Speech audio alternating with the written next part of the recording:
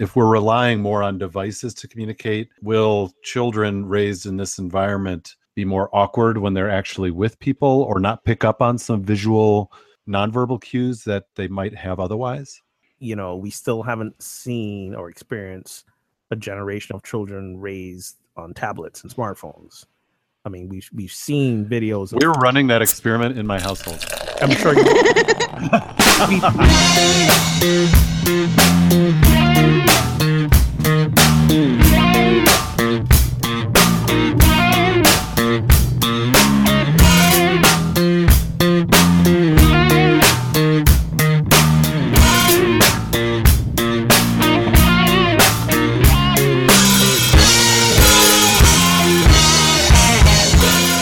Welcome to episode 47 of Pub Theology Live, a weekly conversation on life and faith over a craft brewed pint or maybe a fine wine.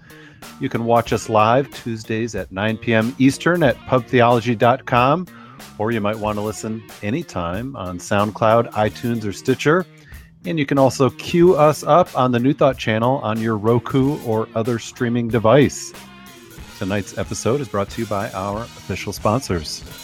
First up is Craft Beer Cellar, the official beer sponsor of Pub Theology Live and the home of premium craft brews. Their focus is amazing beer, education, and hospitality. Visit Craft Beer Cellar, CELLAR.com for a location near you. And I think they ship to some states as well if there's not a local location. You can win free beer from Craft Beer Cellar by joining our conversation. You can comment anytime on Twitter or Facebook using the hashtag PTLive, or call in and leave a message on our voicemail line. That's 980-PTLive-0 or 980-785-4830 for those of you without letters on your phone. And our newest sponsor, Winc Wine Club. Winc, spelled W-I-N-C, features superbly crafted wines delivered right to your door. Get started at trywinc.com/PTLive for $20 off your first order and other savings. Check them out. At what point do they stop being our new sponsor? I don't know. I'm just reading the script. They're the newest. It says the newest. That never changes. Until we get a newer sponsor. So then if we get another sponsor, will they become the newest and Winc? Yeah. They become the middle child? Exactly. But we won't forget them, like parents tend to do. And our other sponsor. Next week we'll do that. So that was our cleanest promo read yet, guys. And then Ogun screwed it all up. Just keep going, I didn't screw up the read. I had a question. I'm allowed to ask questions. It was timely given our topic for tonight. So tonight we talk communication and language. Does increasing social media usage impact social skills? If so, some of us might be in trouble. Are there limits to what language can convey? And if so, what does that mean when we're talking or thinking about sacred scriptures? Are there ways to connect with God beyond language? And do you prefer to talk on the phone with somebody or just text them? All of that and maybe even more. My name is Brian Burkhoff, and I am the pastor of Holland UCC in Holland, Michigan, and author of the book Pub Theology, Beer, Conversation, and God. And tonight I am drinking a Reverend Monk Triple IPA. Nice. From Saugatuck Brewing, just down the road from me here in Michigan. And with us, as usual, is Ogun Holder and Tina Simmons. Howdy, I am Reverend Ogun Holder, Minister of Unity on the River in Amesbury, Massachusetts. And tonight I'm drinking one of my favorite beers whose name I still can't pronounce. It is, I think, a German beer, Weihenstephaner. It's a Bavarian style Hefeweizen. And I'm in the process of cleaning out as many beers as I can from my fridge, so I don't have to break any on the move in 3 days. But yeah, it's an old standby favorite. So you're going to be sober for your move, is what you're saying? I better be. It will not be pretty if I'm not. Nice. Hi, this is Tina Simmons, author of Zandrail, Being a Human is Overrated, And tonight I'm drinking a Mary Hill. Oh, what's wrong with me? Mary Hill Syrah. Back it up. Back it up. You're too close to the camera. No, I'm not. That's the label right there. Right there. Where are you? Brian's too close to the camera. Well, easy. I'm drinking Mary Hill Syrah. That's it. I'm done. There you go. Excellent, excellent. So we're talking language tonight, and I said with us tonight, as usual, is Ogun and Tina, but I think it should be with us tonight are Ogun and Tina. That is correct. That would be is grammatically correct. But in correct grammar and spelling seems to be the way of things these days, especially from our government leader. We said we were not talking politics during the hour. I'm just saying. Man. I'm not talking politics. I'm talking spelling and grammar. Okay. Yeah, exactly. Yeah. He misspelled tap in one of his tweets. Easy to do. Tap in the wires. He went TAPP. And I'll just, not to steal a line from John Oliver's Last Week Tonight, but remember when we all freaked out when Dan Quayle misspelled potato? Exactly. Yeah. Those are more letters to get wrong. Oh, man, that's awesome. All right. So our opener tonight is, do you prefer to talk on the phone with someone or do you prefer just to text them? Are you a talker or a texter? I text them to let them know I'll be calling. Splits the difference. What about you, Tina? I think that's pretty common in today's society too. Like you text first, and then if it becomes lengthy, you call, or like I'll text my sister and be like, "Can you talk now?" But I'm probably definitely a texter for the fact that it's brief. It's a quick, "Hey, how you doing?" and you can do other things in between your chatting. I will say I do also think that it causes problems though, because then we're paying attention to our phone instead of what we're doing in the moment. And when it comes to talking on the phone, I would actually rather FaceTime. And the reason for that is I live in Washington and most of my family lives in Pennsylvania. So I love FaceTiming with my sisters and my nieces because especially my nieces, because they're little, they get so excited to show me artwork that they've done or books that they've read, it's like a show and tell, being face to face like that. And when my mom had cancer, I used to love FaceTiming with her too. Like it just gives you more of a personal connection. So I think speaking is on the phone especially is becoming a lost art.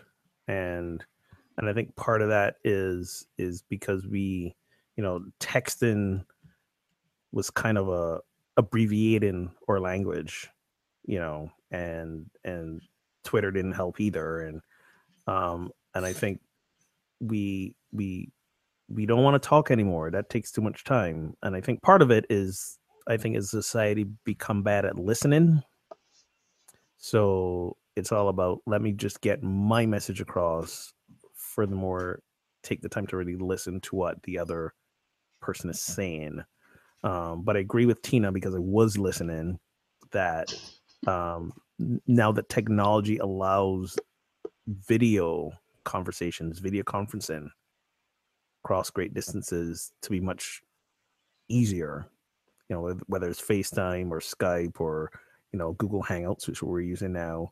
I think it adds a whole other element of returning to live conversation in a way, but still no eye contact, because, you're looking at the camera and the camera's not where the person's face is. So there's a piece of that missing from live conversation.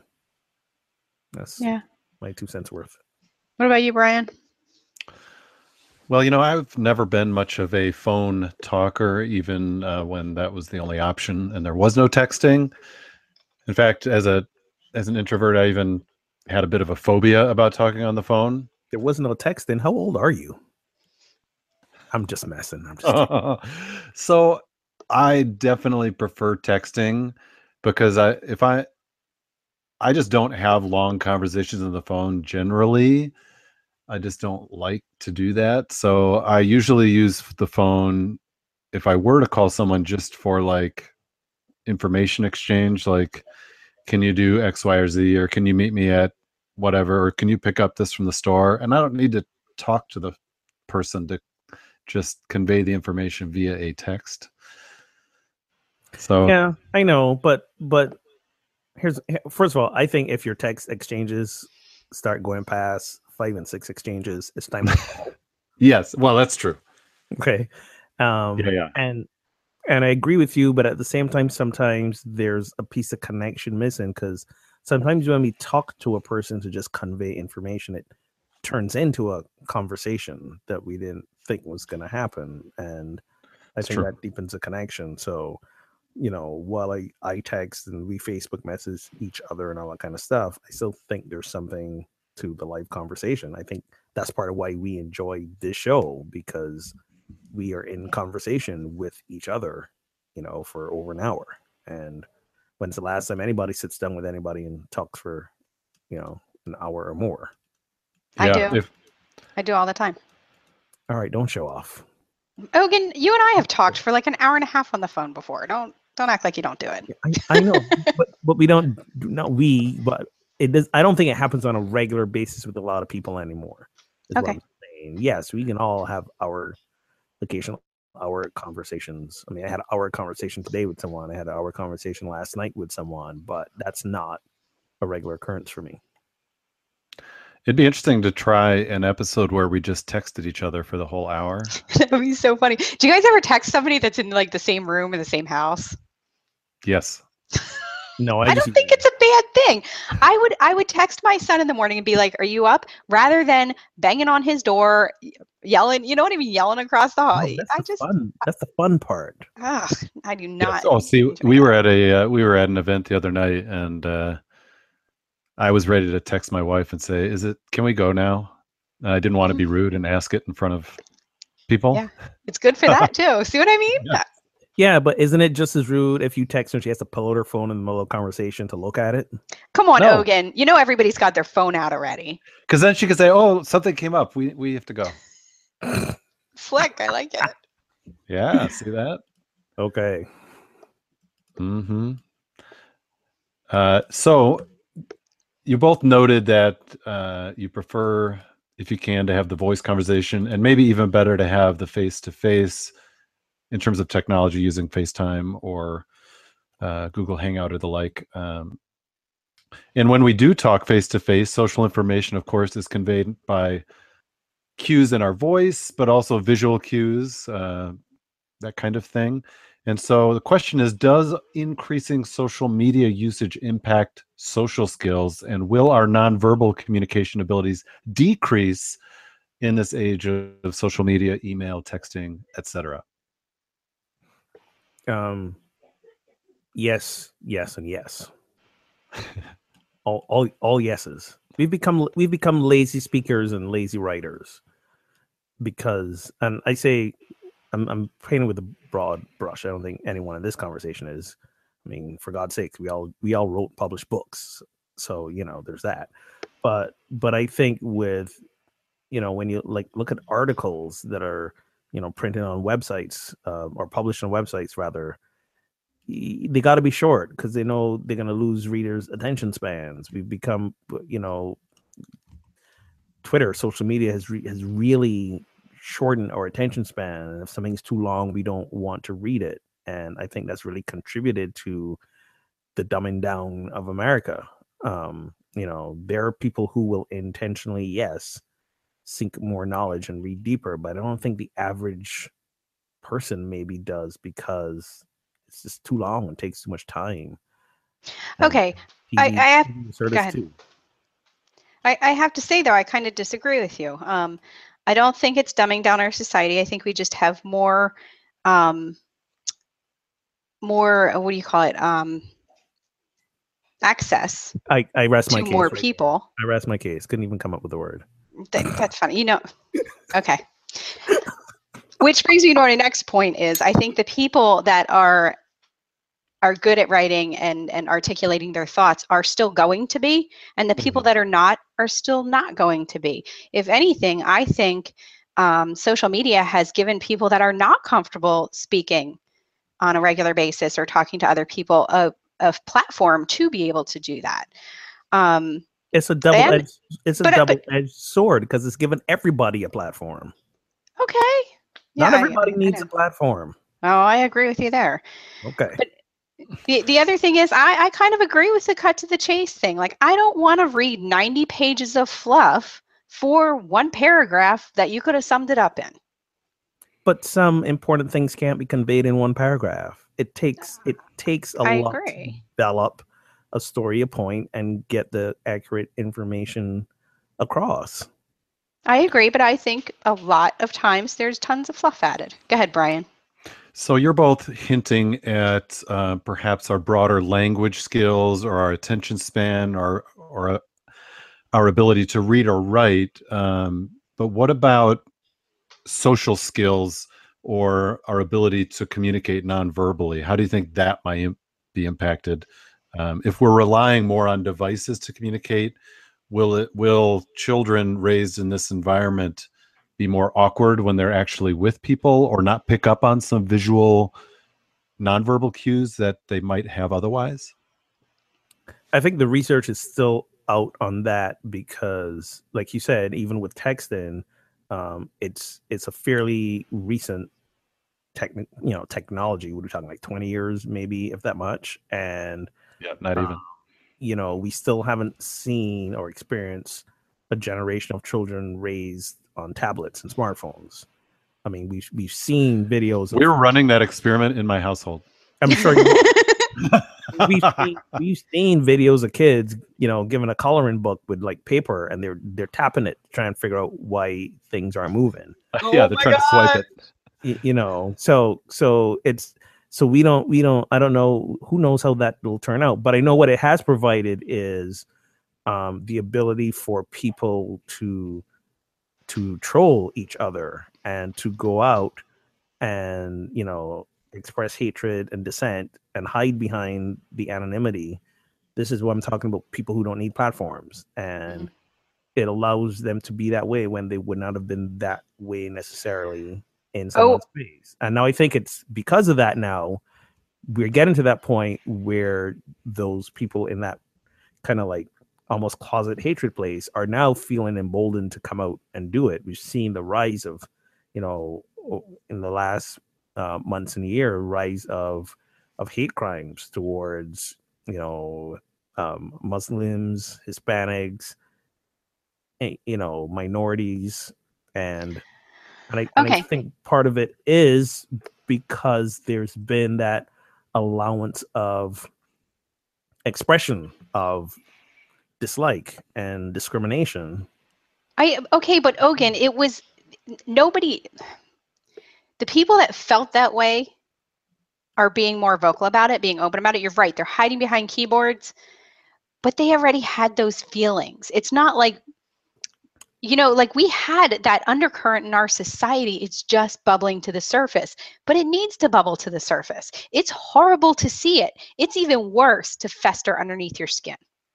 I don't mind. I don't necessarily care what feelings a person has. You don't like somebody else. You don't like somebody else. I can't tell you what to feel, but it's not helping to express that out loud, especially then when it encourages others as well. And now we're suddenly fostering a culture where it's okay to,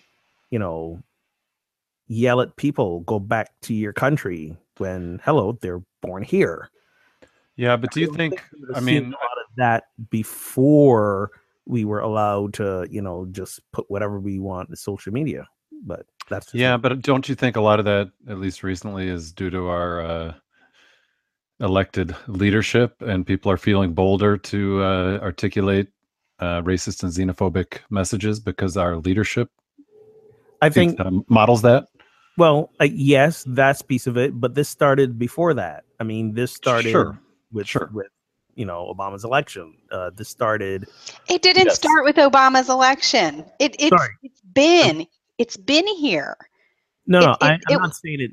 What I'm saying is the true public expression. There's as far as I can tell, and I could be wrong, there's not been just this overt public expression of discrimination and dislike since the civil rights. I think there has been, Ogun. It just hasn't been widely spread. We haven't had the vehicle that we're seeing it so much. That's point I'm making. You're probably agreeing with each other, right? The point I'm making is the vehicle, social media and stuff like that is exacerbating the problem. But it was still there. I know. And people were still being hurt by it. Anytime you have hate underneath, and you say you don't care what somebody else thinks, but if they have that hate and it's building, it's coming out in some form or another. Okay. Agreed. Here's where I call a timeout. We all take a drink of our beverage. This is verbal and nonverbal. Verbal. The count. I just drank my water. Wait, you're drinking water? What happened? Was that bottle? I always have water and wine, both. Ooh, and sometimes one turns into the other. All right. I have that skill. I'm just kidding. All right. So Karen Armstrong, in her book, The Bible, A Bibliography, has said, language has an inherent inadequacy. There's always something left unsaid, something that remains inexpressible.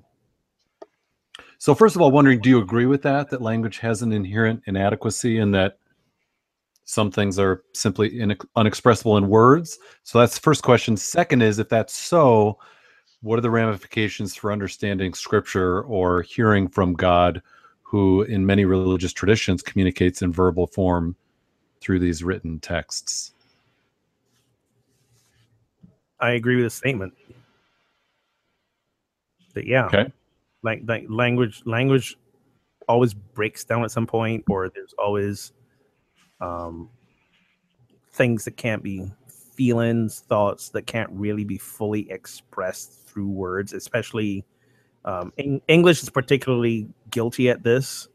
You know, not too long ago, I gave a talk about love, and I talked about how the Greeks had like 8 or 10 different words for love and types of love, and you know, in English, we have the word love, which gets really overused, misinterpreted, you know, so language doesn't quite adequately convey, I think, a lot. And when it comes to God, especially, I mean, language is just a metaphor. I mean, speak about God, anything we say about God is a metaphor. Metaphors ultimately break down, and I think your understanding of relationship to and with God goes beyond words. Yeah, I think it was Chandra Dasa who said that metaphors have a front door, which gets you in and brings you to a place of understanding, but they also have a back door where they sort of break down. Yeah, I also think part of that is language is interpretation as well. Like, you know, Ogun, you can say something, and Brian and I both filter it differently in our minds and form different opinions on it, which is exactly what happens in religious texts. I mean, look at how many different interpretations there are and different religions there are based off of the same document. Son of a... Yes. So that's another issue with language, that we need to filter it and interpret it, and that we all bring different lenses and different experiences to the same texts or to similar texts. And so you're right, we might, depending on where we're coming from, our cultural background, our socioeconomic level, a whole host of factors, might read a certain verse one way and somebody in a different culture or in a different era. And we've seen this through the history of the church, especially when we have texts that have stuck around for a long time. They're understood differently at different ages, given what's happening at the time. So that's an interesting dynamic, certainly at play here. It creates a problem because you never then have a definitive meaning. You don't have a definitive understanding, and we like certainty. Yeah, and that's hard to come by.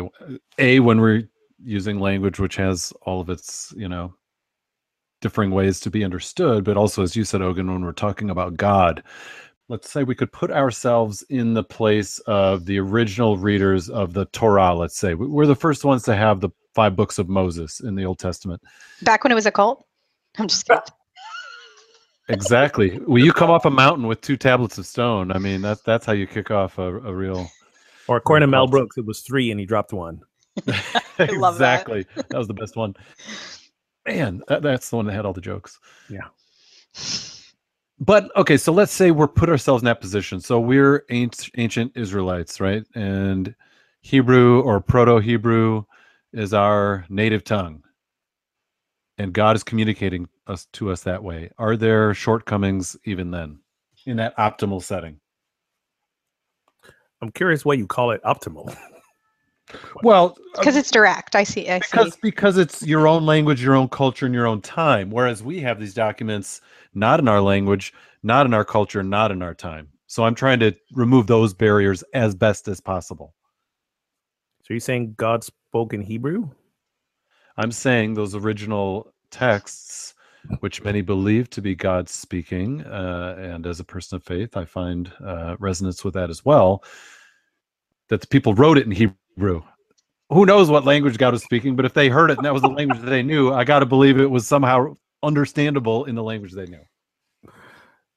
Did they really hear it, or they just imagined that's what God might be saying? Can you just play along with Brian? Question, but you're still evading my playing question. So my issue with that is I can't answer that question because there's no way I can put myself in the frame of mind of and the frame of consciousness for that time era. So, if I want to play along, I could say, sure, they think they heard it and it was a direct thing and boom, they wrote it down or whatever. But yeah, but it's a different state of human consciousness at that point in time. So at that time, there was a much different understanding of the universe and how the world worked and how other people related to each other. So I don't know. I can only imagine from the frame of consciousness that I am in. I'm actually going to agree with Ogun on this one because I think the people partly, because I think to the people of that time, that it was completely in context with what they were doing at that time, how they were living at that time. So it made more sense to them. Right. Do you know what I mean? Like in their culture, it was in their best benefit to do whatever the Bible said because that was the best for living at that time. I think we're living in a different time, and I think as technology has come and things have changed and we're not living on dirt floors with animals in our houses, we would have a completely different set of rules. So we're trying to interpret this text that was made for people that were living in a very simplistic time, and they were, kind of rules to keep people safe, to keep them healthy. And now we don't really need we don't need a lot of those rules, but we're trying to make sense of them and make them fit into our lives. So there's tons of interpretation because of it. And to keep their bloodlines pure and to keep themselves reproducing. Hence, a lot of rules about not being with other, mixing and marrying other cultures and not having homosexual relationships, because all of that was about like how are we going to reproduce? How are we going to keep ourselves going if men are lying with men? That's not, and women with women. That's not going to result in babies. And we need babies because people are coming and wiping us out and occupying us, and we need babies. So there's that. And you could also say the texts helped support the religious leadership and the view they wanted the people to hold. I'm not unwilling to say that those who produced the texts didn't have some influence on it that may or may not have been entirely inspired. You think obedient people are easier to control? You think there might have been some personal agenda at play? You think? I try not to be cynical on these things, but I know it's there's amazing that you're the one who said that, Brian. Right? Yeah, look out. Taking a page from my book. Look out. So, sorry, go ahead. Well, so given all of the things we've said, that language can sort of, it can do a ton. Language is amazing. And the fact that we have these texts surviving so long across culture and time, and yet we're still able to sort of glean things from them, that's amazing and does speak to the power of language. Yet, as you've noted perhaps there are some limits to language in expressing some things, particularly divine things. So what is there for us yet in these scripture texts, given all the barriers of time, culture, distance, different language? Well, I think there's a wisdom to it that proceeds that that can go through the ages. I don't know what I want to say. There's a wisdom to it that can go through the ages. And I think when you boil down all of the ancient texts, they all come down to the same wisdom. They all kind of boil down to, love God, love your neighbor, take care of your community, respect each other. I think if you take away all the fluff, there's a wisdom there. I mean, there's a wisdom to mythology too. It's just right. I believe the phrase you're struggling to pull up is perennial wisdom. Sure. She's whatever. But yeah, you weren't even paying attention because you were texting. Don't give me that. I was A, not texting, and B, I was paying attention. Otherwise, I would not have tried to use that phrase for what you were trying to describe. But yes, you're right. There's a common thread that runs through all the scriptures of all religions, and it does speak to serving humanity in good ways and following divine edicts. Brian, just note he didn't say it, but he just agreed with me. Go ahead. I noted it. Okay, I'll agree. I'm saying I agree with you. We're just we talk about language. I'm trying to find one word to sum up that rambling thing that you just did. Perennial wisdom. That's all I'm saying. Just gonna let that go. Yes. Yep. Very good. I'll get him back. Don't worry. So I love there's a thing from the Tao that I love, which, is fascinating considering I'm a minister and get up every Sunday morning to talk about God and the Bible and all this stuff. And the Tao says, those who speak of the Tao don't know the Tao, and those who know the Tao can't speak of it. So that gets to that inexpressibleness and that ultimate mystery, and I like that. So you both said that there's something we can distill out of these ancient texts, that there's wisdom if we kind of go to the core, and yet we see a lot of disagreement when it comes to usage of these texts. And we also see these texts used in some negative ways when people use them to say, well, we need to keep out people who are different than us, or people who are of a different orientation or a different religion. So I think there is sort of a heart of what I would call divine wisdom and compassion and love in these texts, but sometimes you got to wade through a lot of other stuff to get to that, right? And like Tina said, you got to remember the context.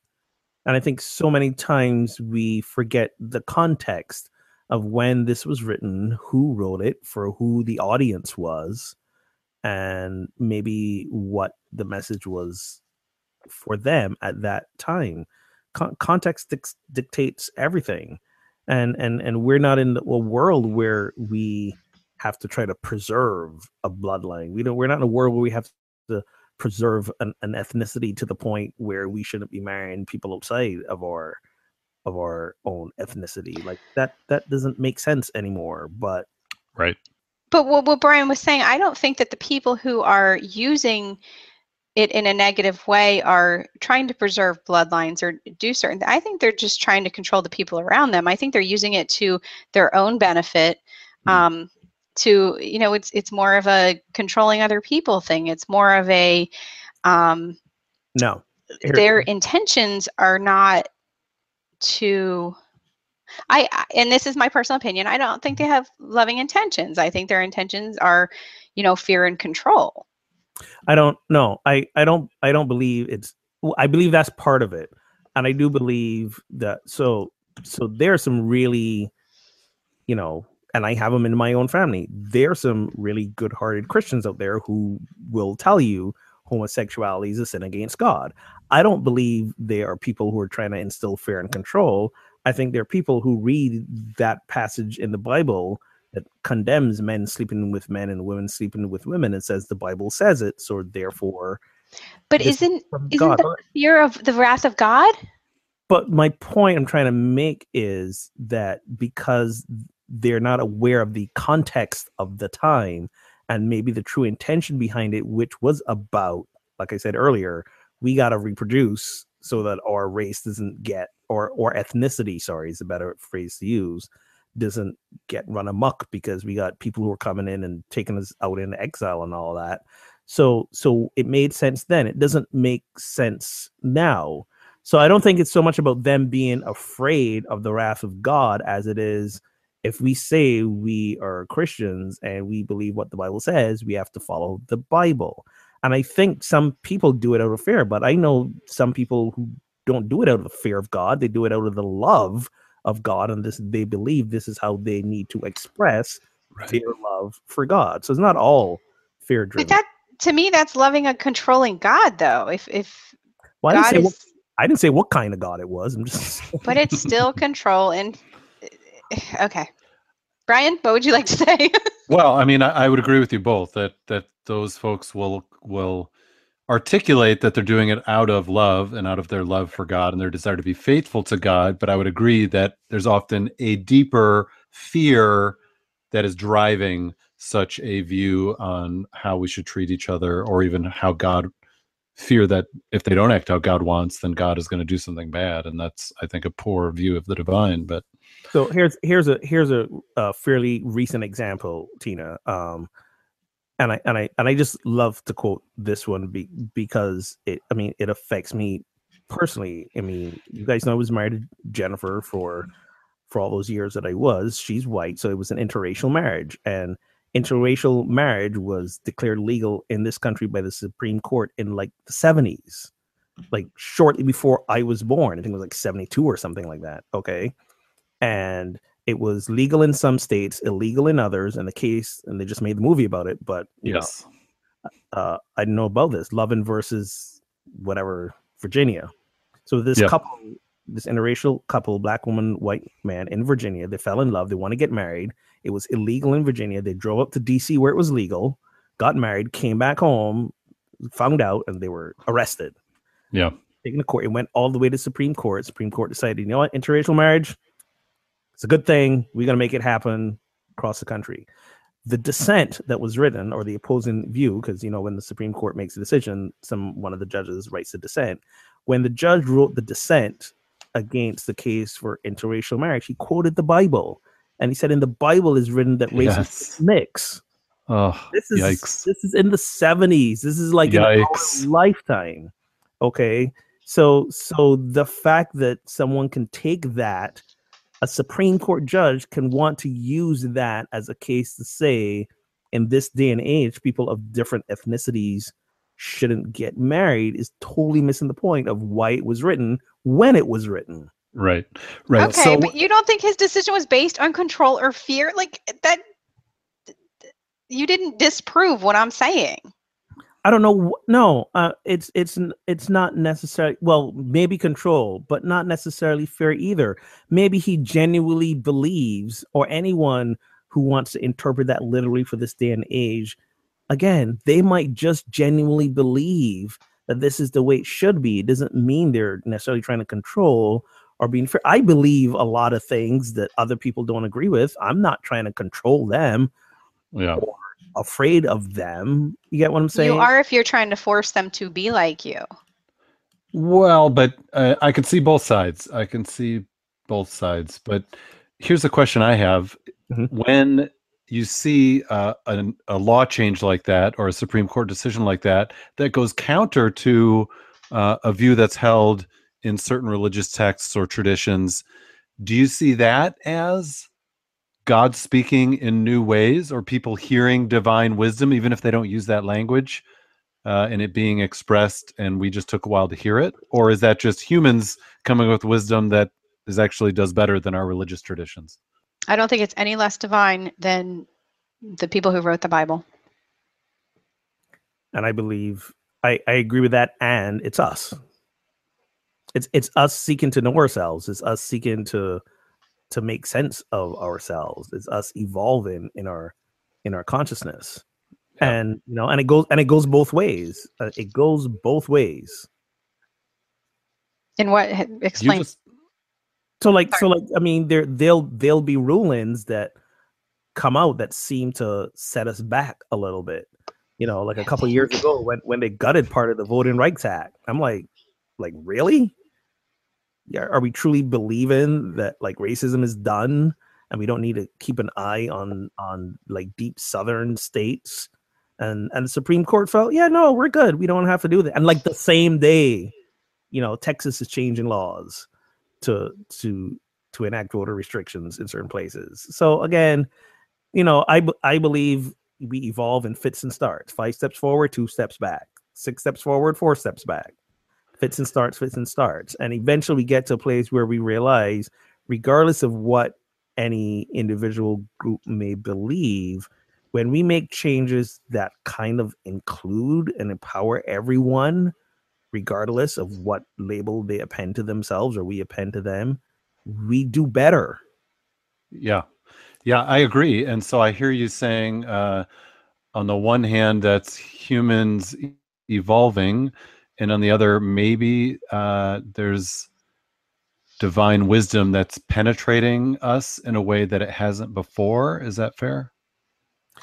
Yeah, to know ourselves more is to know God more. So partly God, partly, as you said, this is us. Well, don't start. Oh, it's on tonight. Thanks for the reminder. But not to distract any live viewers, because it is on right now. And not for me. I got 2 more hours. But I'm gonna go back to something I know we've discussed before. Is that, and I'm pretty sure Ogun's the one who brought it up. As we evolve, God evolves. Like our idea, because God is just whatever we can understand in our minds. So as we evolve, we open up that we can understand more of God. So God's going to evolve with us, which is why documents need to evolve with us as well. I would say our understanding of God evolves. I don't think God's evolving. No, God doesn't evolve. But you know what? Yes, our understanding of God. Thank you for the clarification and communication. You're welcome. I just didn't want to get the emails. Listen, we may well have open theists or process theologians listening who would say, in fact, that God does evolve. Yeah, maybe they're tweeting us right now. I hope so. So a question then is, are there ways to hear or connect with God beyond language? Yes. And is the Holy Spirit good at nonverbal communication? And if so, in what ways? I don't know about the Holy Spirit. Because I never understood that whole non-Trinitarian, but go ahead. Trinity thing. I was just a mess. By the way, there's a great video. If you guys watch Mr. Deity, look up Mr. Deity on YouTube. There's a great video when him and Jesus try to understand the Trinity. It is so awesome, funny. What's it called, Mr. Deity? Mr. Deity. Oh my gosh, you need to watch that tonight. You gotta watch Mr. Deity. The clips are hilarious. But if there are ways to connect with God beyond language, silence. Mm-hmm. I agree with Ogun, silence. But I also think there are other ways. I think we see signs around us constantly. And when we get out of our head, there are synchronicities in our lives that happen constantly. And, without saying too much, in the past 2 years, I've had a lot of turmoil in my life. And there have been a lot of times where I had no idea where I was going, and things would just happen that kind of led me. And I have no doubt that there was no language involved other than that, that connection we have to spirit that kind of leads us when we stop trying to forge our own path. Well said. And I would add also movement, like yoga, stuff like that, Tai Chi. Like some of the most transcendent experiences I've had recently, including what I am convinced are a real experience of connecting with Jennifer's spirit, happened while doing yoga. And again, that was movement, and a combination of movement and silence, of really turning in and getting the mind out of the way. So yeah. My mom thought yoga was of the devil, so I'm pretty sure I'm not going to connect to her through doing yoga. Or wouldn't it be ironic? That's the real thing. Well, you So know, I hear you. So I hear you saying two things. The both of you. On the one hand, there are practices in which we can sort of tune ourselves to hear or connect with the divine, such as silence, yoga, meditation, tai chi, and then when we do those things, they create in us an awareness, as Tina said, to notice things that are happening and see connections or see instances as, hey, I'm supposed to learn something here, or hey, something is happening at a deeper level, and if I pay attention, I'll hear it or I'll see it. Exactly. or sense it, or feel it, or Yeah. intuit it. It's not. I mean, I know, and I think when you use the word "hear," I think you're using that again. Here we are with the language and thing. Are we talking about an audible reception, or are you really using the word "hear" as an idea of really getting a communication in all its various forms? An intuiting, I Right. would say. Yeah, I think it's beyond our five senses that we understand yet. Right. Well, Brian, do you believe that too? Like, what do you believe about listening to God, hearing God? Yeah, I would agree with both of you on those things. I Pick a think side, man up. no, I don't think you were saying just. We I don't weren't think you were saying saying opposite opposing things. I know. I I like to give him a hard time sometimes. He just always says, yeah, I'm with you guys both. No, I mean, I practice silence, and I do walking prayer, different kinds of meditation, and I think those things allow me to sense the divine presence and to. So I think presence is a good word. I don't know that I'm hearing things audibly, but there's just a sense that, sort of like when you're silent with someone else in a room, and there's just this sense of presence, even if nothing is being said. And it's sort of like that when I'm in intentional silence. There's just this sense of deep presence, and that's powerful. And to kind of bring us full circle a little bit, and I really want to talk about this Abraham question a little bit, but to bring us back kind of to that original thing you talking about, the social media and the texting and all of that, I think because of just the constant barrage of all of that, we have, as a society at large, I think, become more uncomfortable with the silence. Always want something going, always input, on our phones. And I mean, I'm guilty of it too, because I mean, like, what social media platform am I not on? But we always want that input, that flow, and sitting in the room with another person just being silent like that. The thought of that is probably very uncomfortable for a lot of people. Yes, no doubt. And those are some of the most intimate moments you can experience with a person, just sitting with them. Mm-hmm. Silence. Absolutely. Mark on Facebook says, I have had experiences when I've had nonverbal communication. So he specifies nonverbal while meditating and in prayer. Sometimes when I'm in my church early or late and there's no one else there, I can feel the divine presence. I love it. Awesome. So thank you for that, Mark. And I hear you. So, speaking of scripture and words and language and what does it say and what do we hear, we have a little story from the first book of the Torah, or the Pentateuch, or the Hebrew Scriptures, or the Old Testament, pick what you want to call it, but it's the book of Genesis 18, where Abraham has three visitors. And I'll read it briefly. It says, the Lord appeared to Abraham by the oaks of Mamre as he sat at the entrance of his tent in the heat of the day. He looked up and saw three men standing near him. When he saw them, he ran from the tent entrance to meet them and bowed down to the ground. He said, my Lord, if I find favor with you, do not pass by your servant. Let a little water be brought and wash your feet and rest yourselves under the tree. Let me bring a little bread that you may refresh yourselves. And after that, you may pass on, since you've come to your servant. So they said, do as you have said. So the fun part of this story for me, because you gotta read all the way down to verse 15. I'm not gonna read it now, but this is also where from verses like 9 through 15 was when basically God is saying that Sarah, even in her old age, will conceive and Mm. have a baby. This is when this pronouncement happens, right? Right.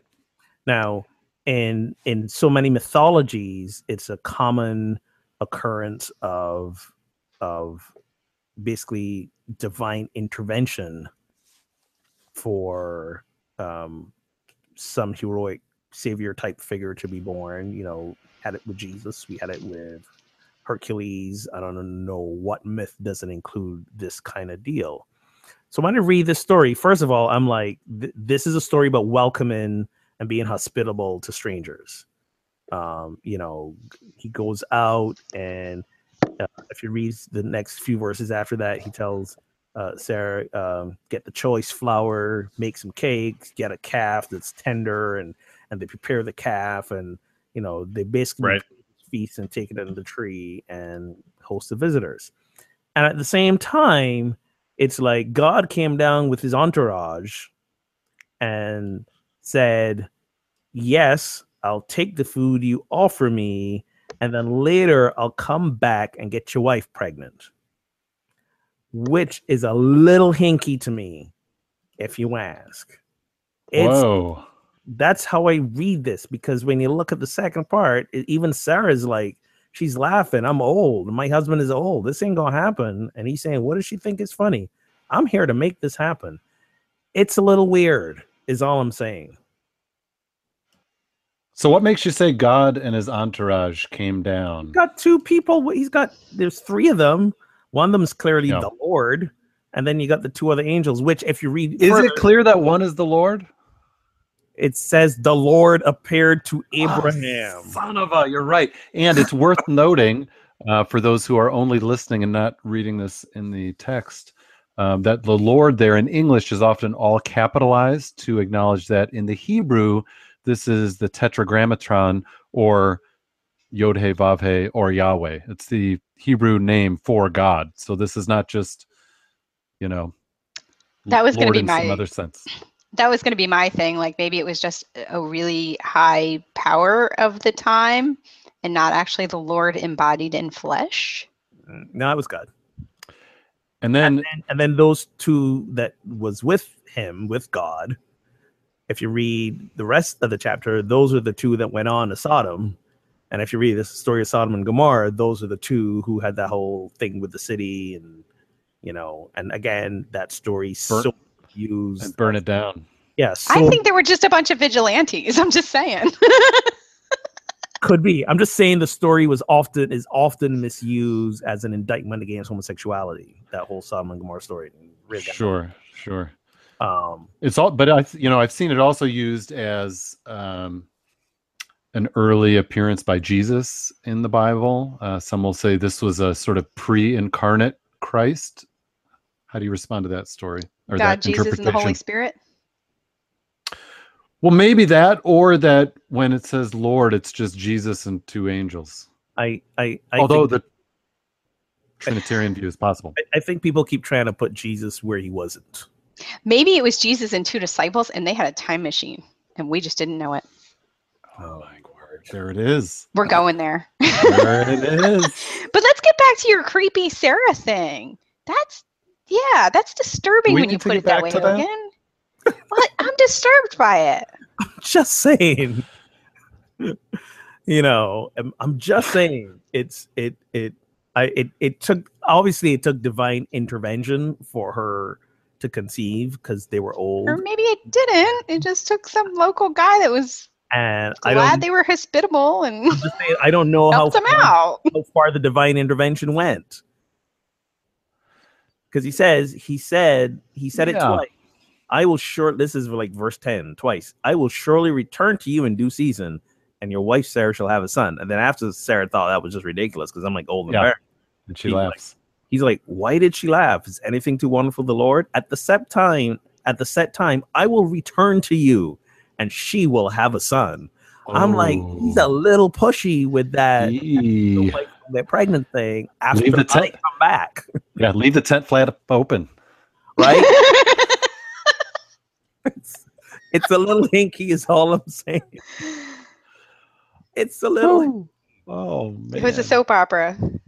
The whole Bible's a soap opera. The whole thing is I don't even know what to say. I know. I'm just floored by this right. interpretation. Don't give me Bible to read, man. I will find the stuff between the lines.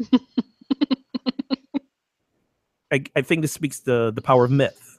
This speaks to the power of myth. So if we remove the divine mystical elements of it, Abraham and Sarah were old. How old is old back then?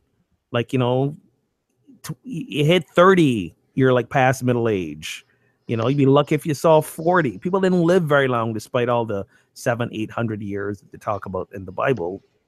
People didn't live very long. So for all we knew, they were really only in their 50s. And, Or back in those times, it's possible, like a lot of the men were older than the women. It's possible he was in his 60s and she was in her 40s, and that's still very possible. Right. To have a child. Or as we... Or he was barren and she was fine for a neighbor. Or as we see in modern day times, I know of couples who, are trying to have kids, and they're trying and it's not happening. And they give up on it, and then they decide we're going to go adopt, and they relax about the whole trying to have a baby thing. And then next thing you know, they have a baby. You hear about it all the time. All the time, because who knows how the physiology works. So take away this whole, intervention of the God and the entourage. Maybe it was a case where Abraham and Sarah, because, again, he's been told he's going to be the father of many nations, were trying so hard to have a baby. Then when they finally realize, all right, this ain't happening, let's just we must have misheard the divine edict. Then boom, there she goes.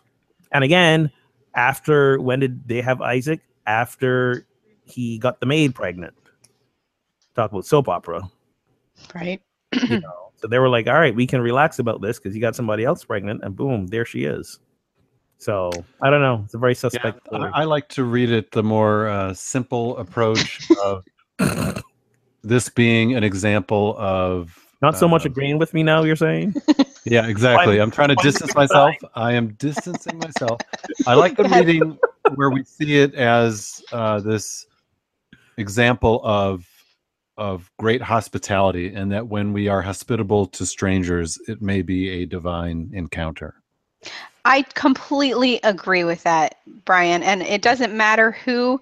It doesn't matter if it's the Lord coming to your door or a homeless person, a person that's experiencing homelessness. If you treat everybody as if they are a gift from God, you will be blessed. They're both God. What? No, I'm serious. Both what? The God and the homeless person. They're both God. The person experiencing homelessness. Yeah. God too. That's God too. Well, yeah. I mean, Jesus says, "Whatever you do to the least of these, you're doing it to me." And but I agree with you. You shouldn't just bring out a peanut butter and jelly because it's somebody that's not of high stature. They should get your finest, no matter who comes to your door. I love it. But just be careful how they are around your wife, because she might end up pregnant. Your words, not mine. Brian's gonna edit everything you say out of this. Brian is like, we're never talking Bible again. Actually, I was thinking it's kind of fun to have some scripture stories to bat around. I think we need to bring this back, but I'll just clear it with. You're gonna clear it. You might want to meditate and pray on that one, Brian. Clear it with the big guy, or I should say, clear it with the mama upstairs first. But come on, here's the thing, though. I mean, when we read, you talk about you being a little bit cynical. When we read these stories in the Bible, again, here are people at a time of human consciousness where there was nothing that was separate from the belief in God. Like there was no sacred and secular. It was all about God and religious observance. So anything that happened in their life, the belief was that God's in some way connected to this. So True. And in an overt way, not just in a metaphysical or mystical way, in an overt way, God was making this happen. So if that's the consciousness from which you're approaching things, then yeah, I think after the fact, and you write these stories down, you've got to, I believe you've got to make it in such a way that divine interpretation or that divine belief at the time is a lot more evident. So we do have God apparent. Like when you think about it logically, who's writing this story? Who's witnessing this Right. event? Who's taking course. notes of these three people that showed up, to do that? Sure. Maybe it was three random people who happened to show up. And then a couple months later, she happened to get pregnant because they stopped trying to have a baby and they just gave up on the whole thing. And they were like, oh, wait, that happened after those three people showed up. It must have been God and some angels. Well, and of course, we have to remember that these texts, are purportedly written by Moses, which, Now we know that. Even that is a stretch, and maybe there's some oral tradition and so forth. But Moses was a lot later than Abraham. I mean, Abraham, they weren't writing this stuff down. So this was oral tradition for a long time. And so then I'll posit one last little wrinkle. So the first verse says, the Lord appeared to Abraham by these trees as he sat at the entrance of his tent. And then the next verse says, he looked up and saw three men standing near him. It's possible that we have a couple of strands of traditions from different author sources that are compressed together in this same chapter, because we know that multiple authors contributed to the Torah, and much of it was sort of seamlessly pieced together. And you can see people have done a lot of work to penetrate which authorship community was sort of behind this text. And so there's a lot of layers to figuring this stuff out. And honestly, if it's God, why does he have to stand in the shade? Like, it's God. You think God is like, ooh, the sun's hot? Come on. Oh. Well, yeah. I mean, it's hot down here. This could be surprising. I just think of the Matrix when he's like, this world stinks. Yeah, there you go. There you go. So we are at our hour. Any final words of wisdom? When God opened his mouth to eat the bread, was there like rays of light coming out?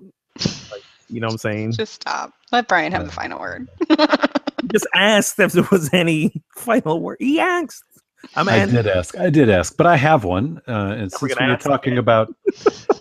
we were talking about communication and clarity of communication, my final word is, don't use a big word when a singularly unloquacious and diminutive linguistic expression will satisfactorily accomplish the contemporary necessity. Perennial wisdom. Well said. So keep it brief and keep it understandable. Works for me. Okay. All show for that, weren't you? In all honesty, I saw that on a meme right before the show, and I'm like, I'm using that for my final word. Yeah, we didn't think you just spurted that out Sure. for the moment. He tried to pull it off. No one thinks he did. All right. So we're not done yet. Oh, we're not? We were. Knucklehead. Thanks for tuning in, friends, to Pub Theology Live. You can connect and spread the word on social media. You can listen anytime on SoundCloud, Stitcher, or iTunes. If you want to find a Pub Theology conversation like this. I stopped looking at the script like half an hour ago. Yeah, we gathered that. So if you would like to find a conversation like this where you don't get cut off mid-sentence, you can find that at pubtheology.com/directory. Or if there is not one, you can find resources to start your own. And thank you again to our sponsors, Craft Beer Cellar, who you'll find at craftbeercellar.com. That's CELLAR.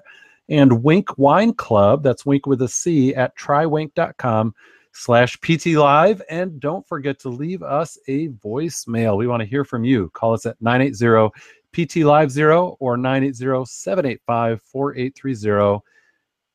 And until next time, friends, drink responsibly and keep those conversations flowing. Now can I play the music? Yes. Hit it.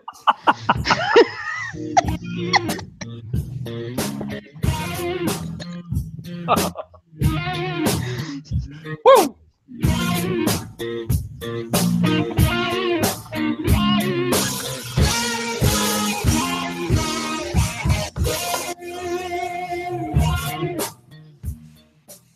Fantastic. I thought you were just teasing me and like giving us a little, like, hey, Brian, wrap this up here. The music is coming. No. And then you kept going. I thought That's a super fun ending. we were Oh like, my god. you said final word. I thought we were. Logan, we do the same thing every week. Why do you have to be looking at the script at the end to know that Brian speaks before we're done? Because it's been a week. It's been a big week. Listen, we were talking about, God and Sarah and babies. Oh my God, it's been a week. You think I'm remembering this stuff from week to week? Come on. I was down in the rest of my Dude, day it's here. muscle This is memory too at this much. point. Right. See ya. See, that's why you don't remember when to play the music, because I'm like, it's done. Yeah. What's I'm out till happening? next We're week. done. All right, dudes. Have a good night. It's been tons of fun. That's Has all. been I'll fun. see you next week. Later. Sleep tight.